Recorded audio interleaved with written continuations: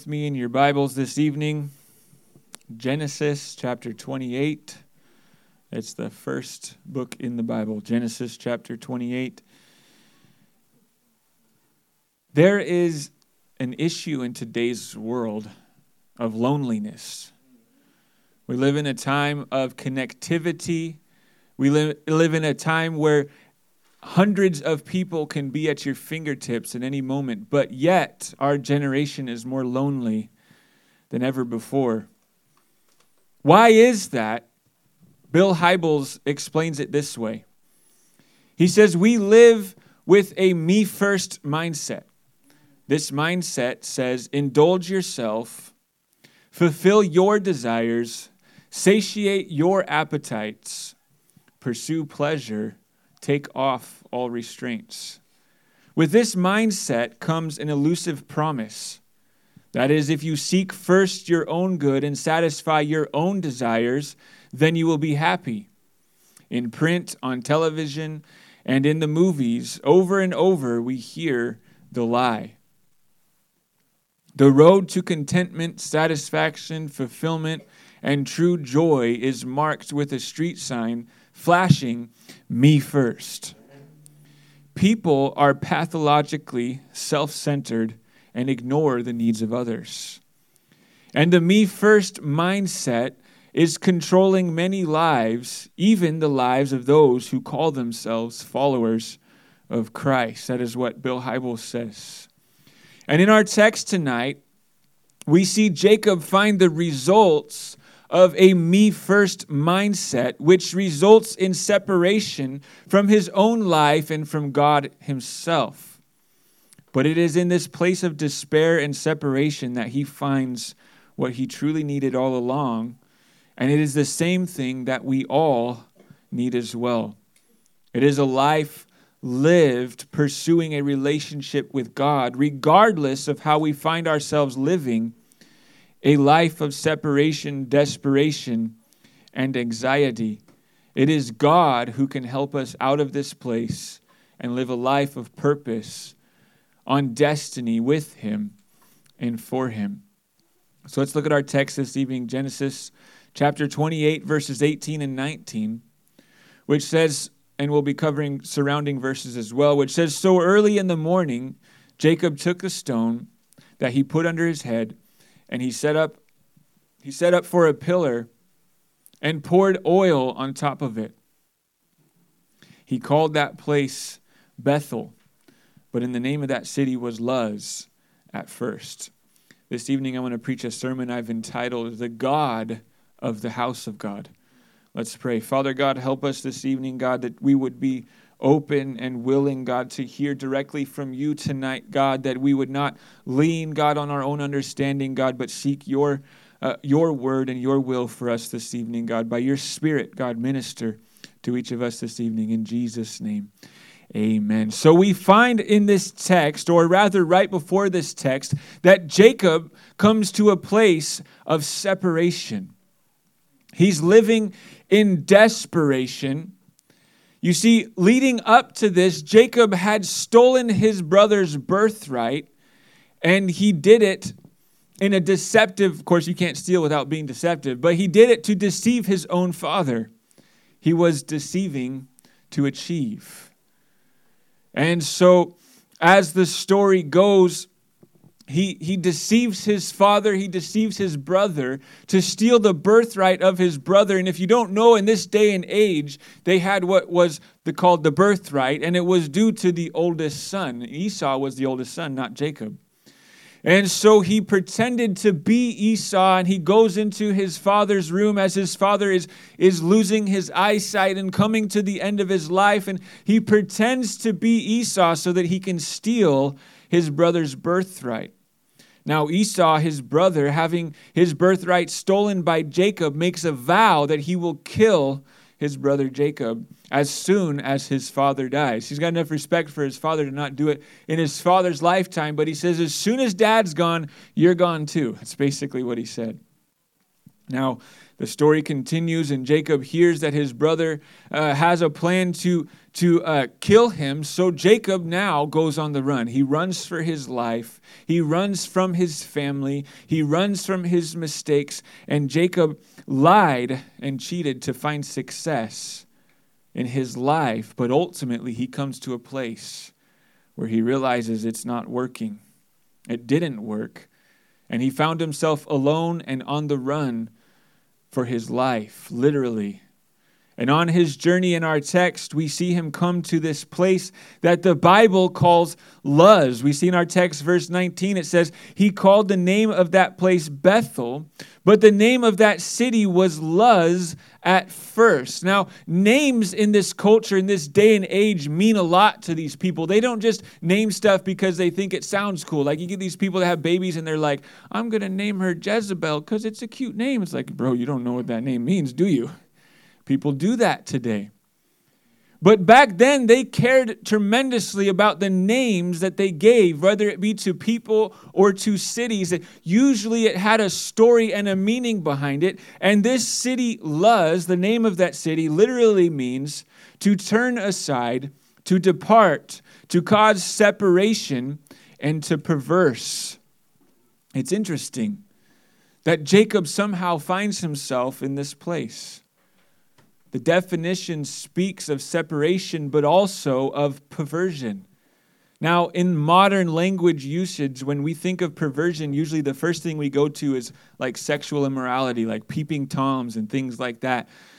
And it can be used to apply to that, but the definition of the word perversion is actually more simple than that. It is this: speaking of a person or their actions, showing a deliberate and obstinate desire to behave in a way that is unreasonable or unacceptable, often in spite of the consequences.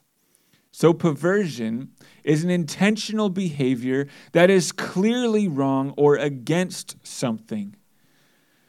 So this implies that Luz, the city that he came to, meaning to cause separation and perversion, means basically causing separation by departing from doing right and intentionally doing wrong.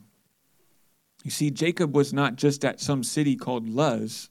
His life was Luz. His spiritual life, his mental life, and even now his physical life was a life of separation, of perversion, of deception. And this place that he was physically in was actually the way you would define his life, regardless of what city he was in.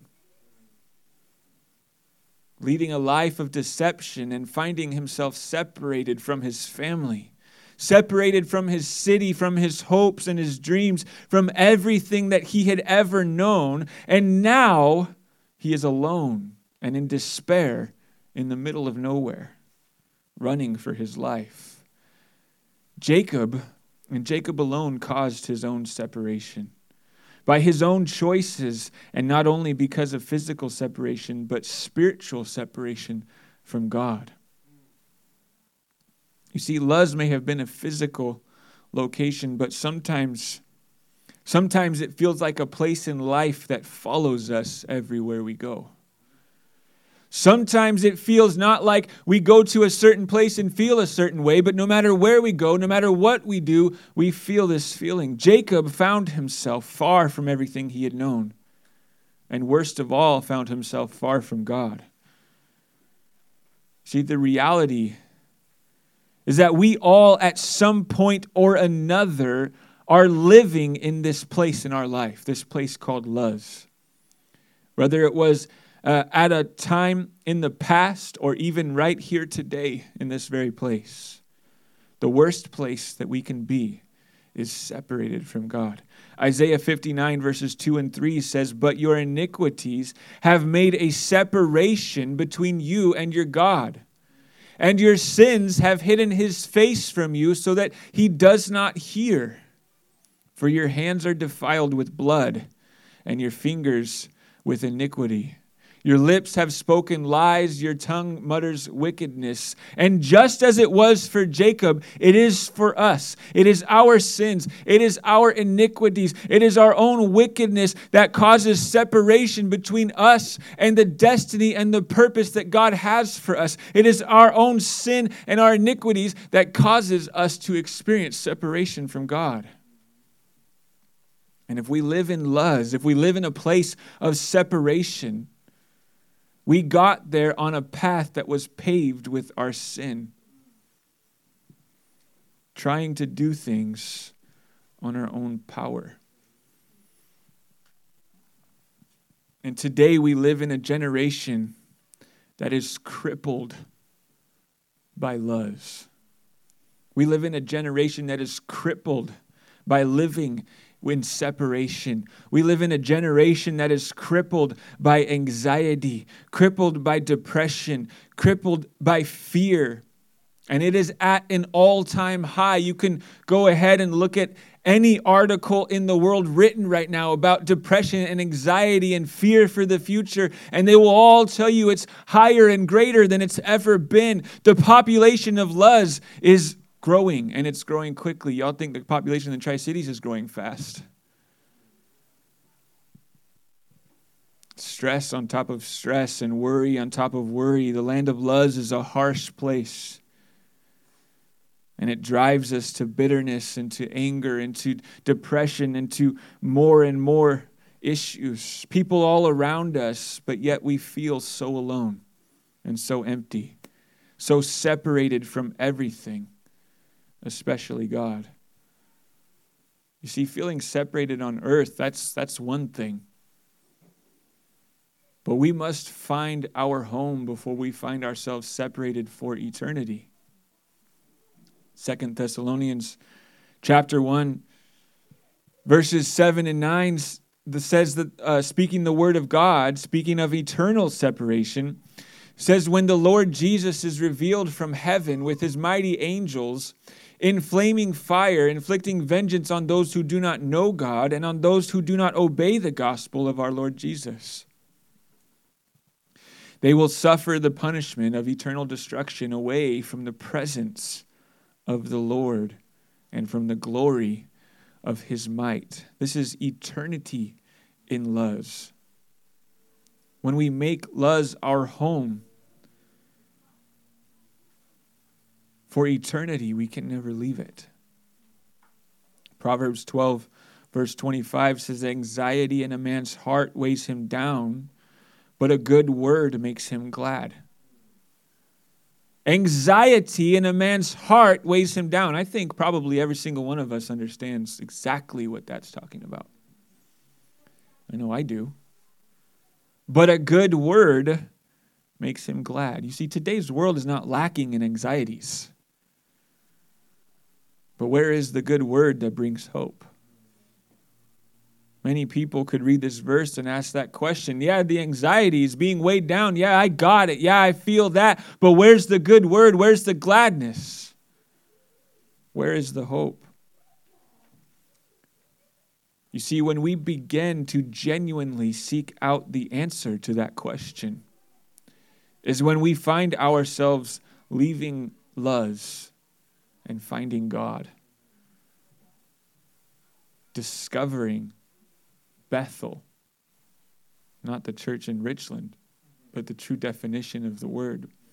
Genesis 28, verse 11 says, and he came to a certain place and stayed there that night because the sun had set. Taking one of the stones of that place, he put it under his head and lay down in that place to sleep. You know, sometimes my kids complain about their bed's uncomfortable, the sheets are crinkly. This dude's sleeping on a rock. He uses a rock as a pillow, and there's a saying that goes, a clear conscience makes a soft pillow.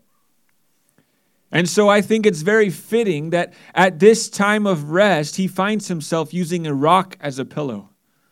Because Jacob's conscience was anything but clear.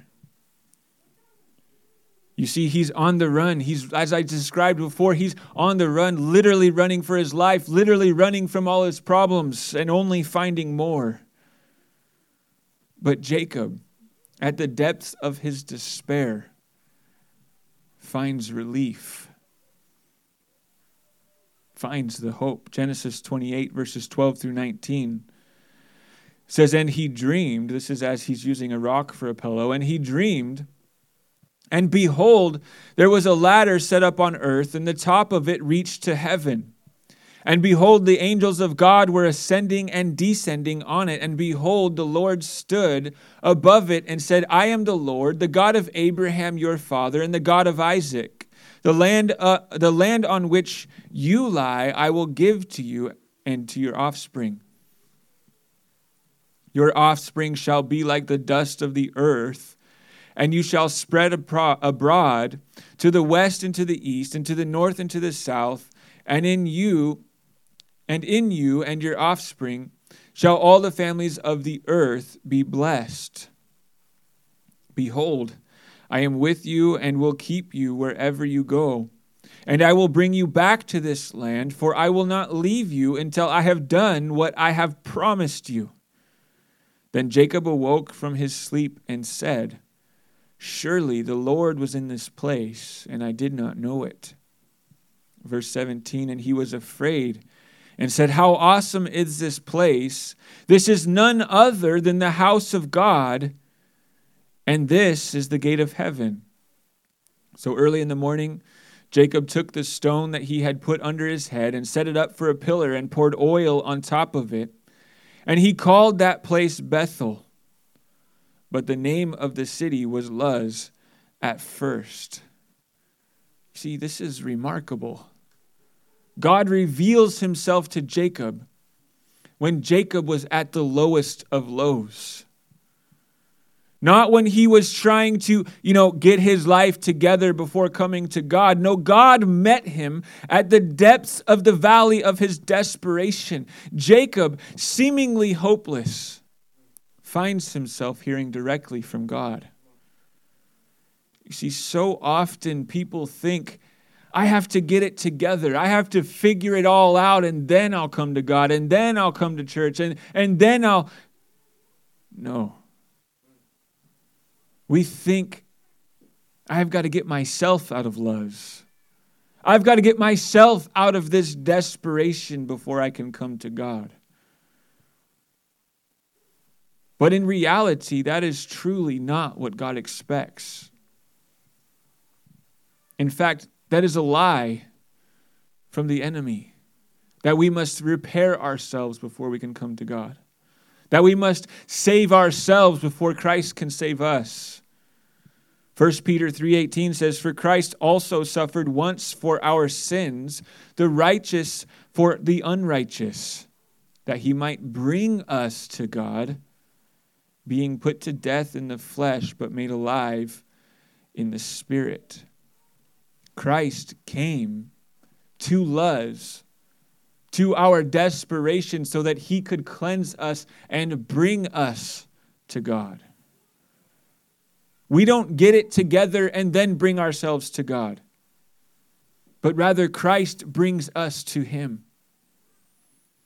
He extends the ladder right down to us in the pits of our desperation so that we can come to God. You see, the ladder in Jacob's dream literally represents Jesus Christ. The text says, I saw a ladder from earth to heaven, and the angels of the Lord were ascending and descending, and at the top of it was God. The ladder represents Christ, and it is Christ and Christ alone that can get us out of Luz and into the presence of God. And Jacob learned this lesson this night. He thought to himself, I thought I had to do this on my own. I thought I had to force my own hand. I thought I would always be living in separation and desperation. But no, God desires to move in my life all along, and he was always here with me.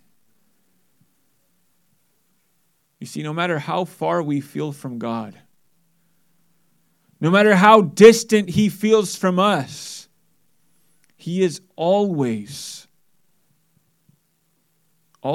just one prayer away. And he is always ready to be in our presence and reveal himself to us. And Jacob says, surely the Lord was in this place, and I did not know it. He realizes God was with me this whole time, and I had no idea. Again, we're not talking about physical location. Jacob was living in Luz. He was living in desperation, and then God came down and met him, and he realized God was with me all this time, and I had no idea. He is simply just waiting for you. God's not waiting for you to get your life together. You can't, and you won't. He's waiting for you to just turn his way and to trust in him. And then Jacob says he called the name of that place Bethel. And the translation of the name Bethel literally means house of God. That's why it's a cool church name. That's why they used it. It literally means house of God. And so Jacob went from Luz to Bethel. He went from separated from God into the house of God without even moving physically. Because again, guys, we're not talking about physical locations. We're talking about spiritual locations. We're talking about where he was at in his life. He went from separated to in the presence of God literally without even getting out of bed. Spiritually, he was relocated. And then chapter 28, verses 20 and 22 says, then Jacob made a vow, saying, if God will be with me and watch over me during this journey I'm making, if he provides me with food to eat and clothing to wear, and if I return safely to my father's family, then the Lord will be my God. This stone that I have set up as a marker will be God's house, and I will give you 1/10 of all that you give me. See, this experience takes Jacob from separated from God to in the house of God, and now entrusting his life to God. And sometimes when we feel the farthest from God is when God is calling out to us the loudest. You know what's interesting in this text is that Jacob just goes to bed, man. He wasn't even seeking God. God came down and slapped him with a Holy Spirit dream. But then Jacob had a choice to make. He thought, man, maybe I shouldn't have eaten that weird berry I found in the wilderness last night. That was a crazy dream. Or he could have realized and heard the message that God was speaking to him, the direction and the destiny that God had for him. You see, we tend to do that sometimes. We hear God speak into our lives and go, just a coincidence. I just got lucky, or, it just, happened that way.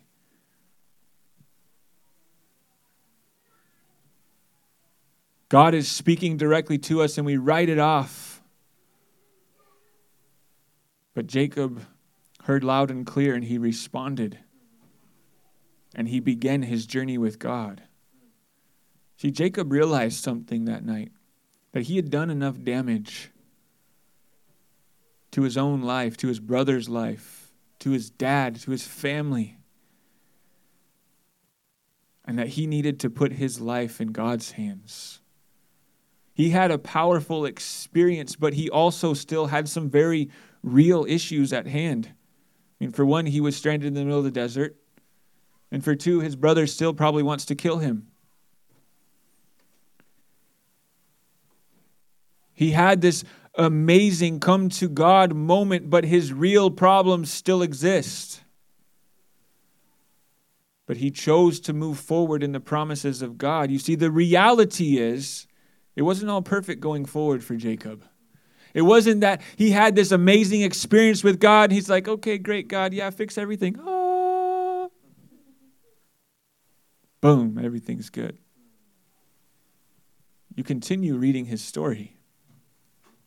And you see that Jacob goes to a land. He finds this woman that he likes. He likes her a lot. So he talks to his dad. her dad, and says, what do I got to do to earn your daughter's wife in marriage? Oh my gosh. To earn your daughter's hand in marriage? And he says, work for me for 7 years. And the story goes on, and he works for 7 years, and the Bible says he loved her so much that it was like a week, and it wasn't like 7 years, and it was amazing. And then somehow he deceived him into marrying his ugly daughter. I didn't make it up, guys. It's what the Bible says. They don't use that word, but they said she was less appealing to the eyes. Somehow he marries this other daughter. It was dark. They didn't have electricity back then. I don't know how he did it, but he did it. He got deceived. He didn't have smooth sailing. And so he's like, Laban, come on, bro. We made a deal. And Laban, being a deceiver like Jacob used to be, says, all right, another 7 years, you can have Rachel. You can have the one we agreed on. So he does another 7 years and finally gets the bride that he originally wanted. Of course, this is a culture not ordained by God, but a culture that married more than one wife. I wouldn't suggest that for you guys. Don't do it. But that's what they did. That's how the story goes. He got deceived. He got misled. He got tricked.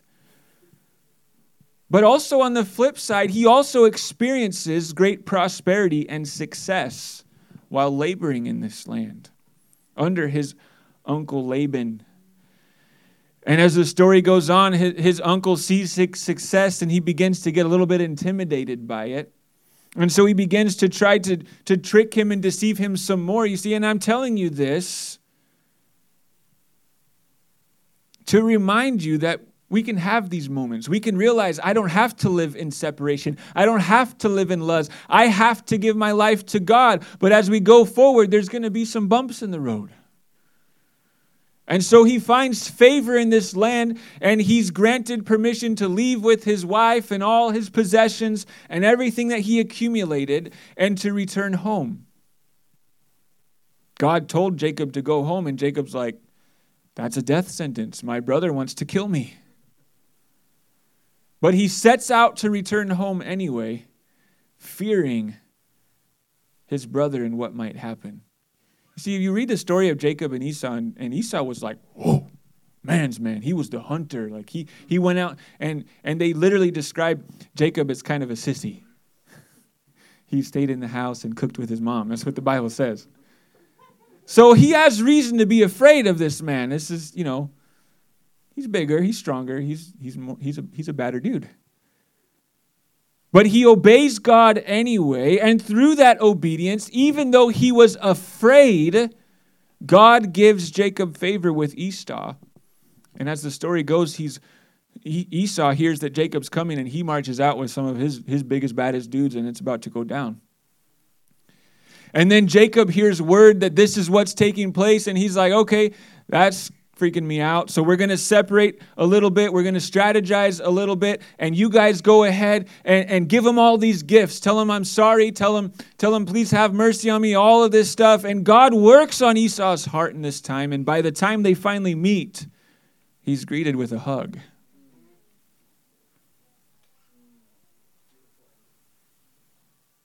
Happily ever after.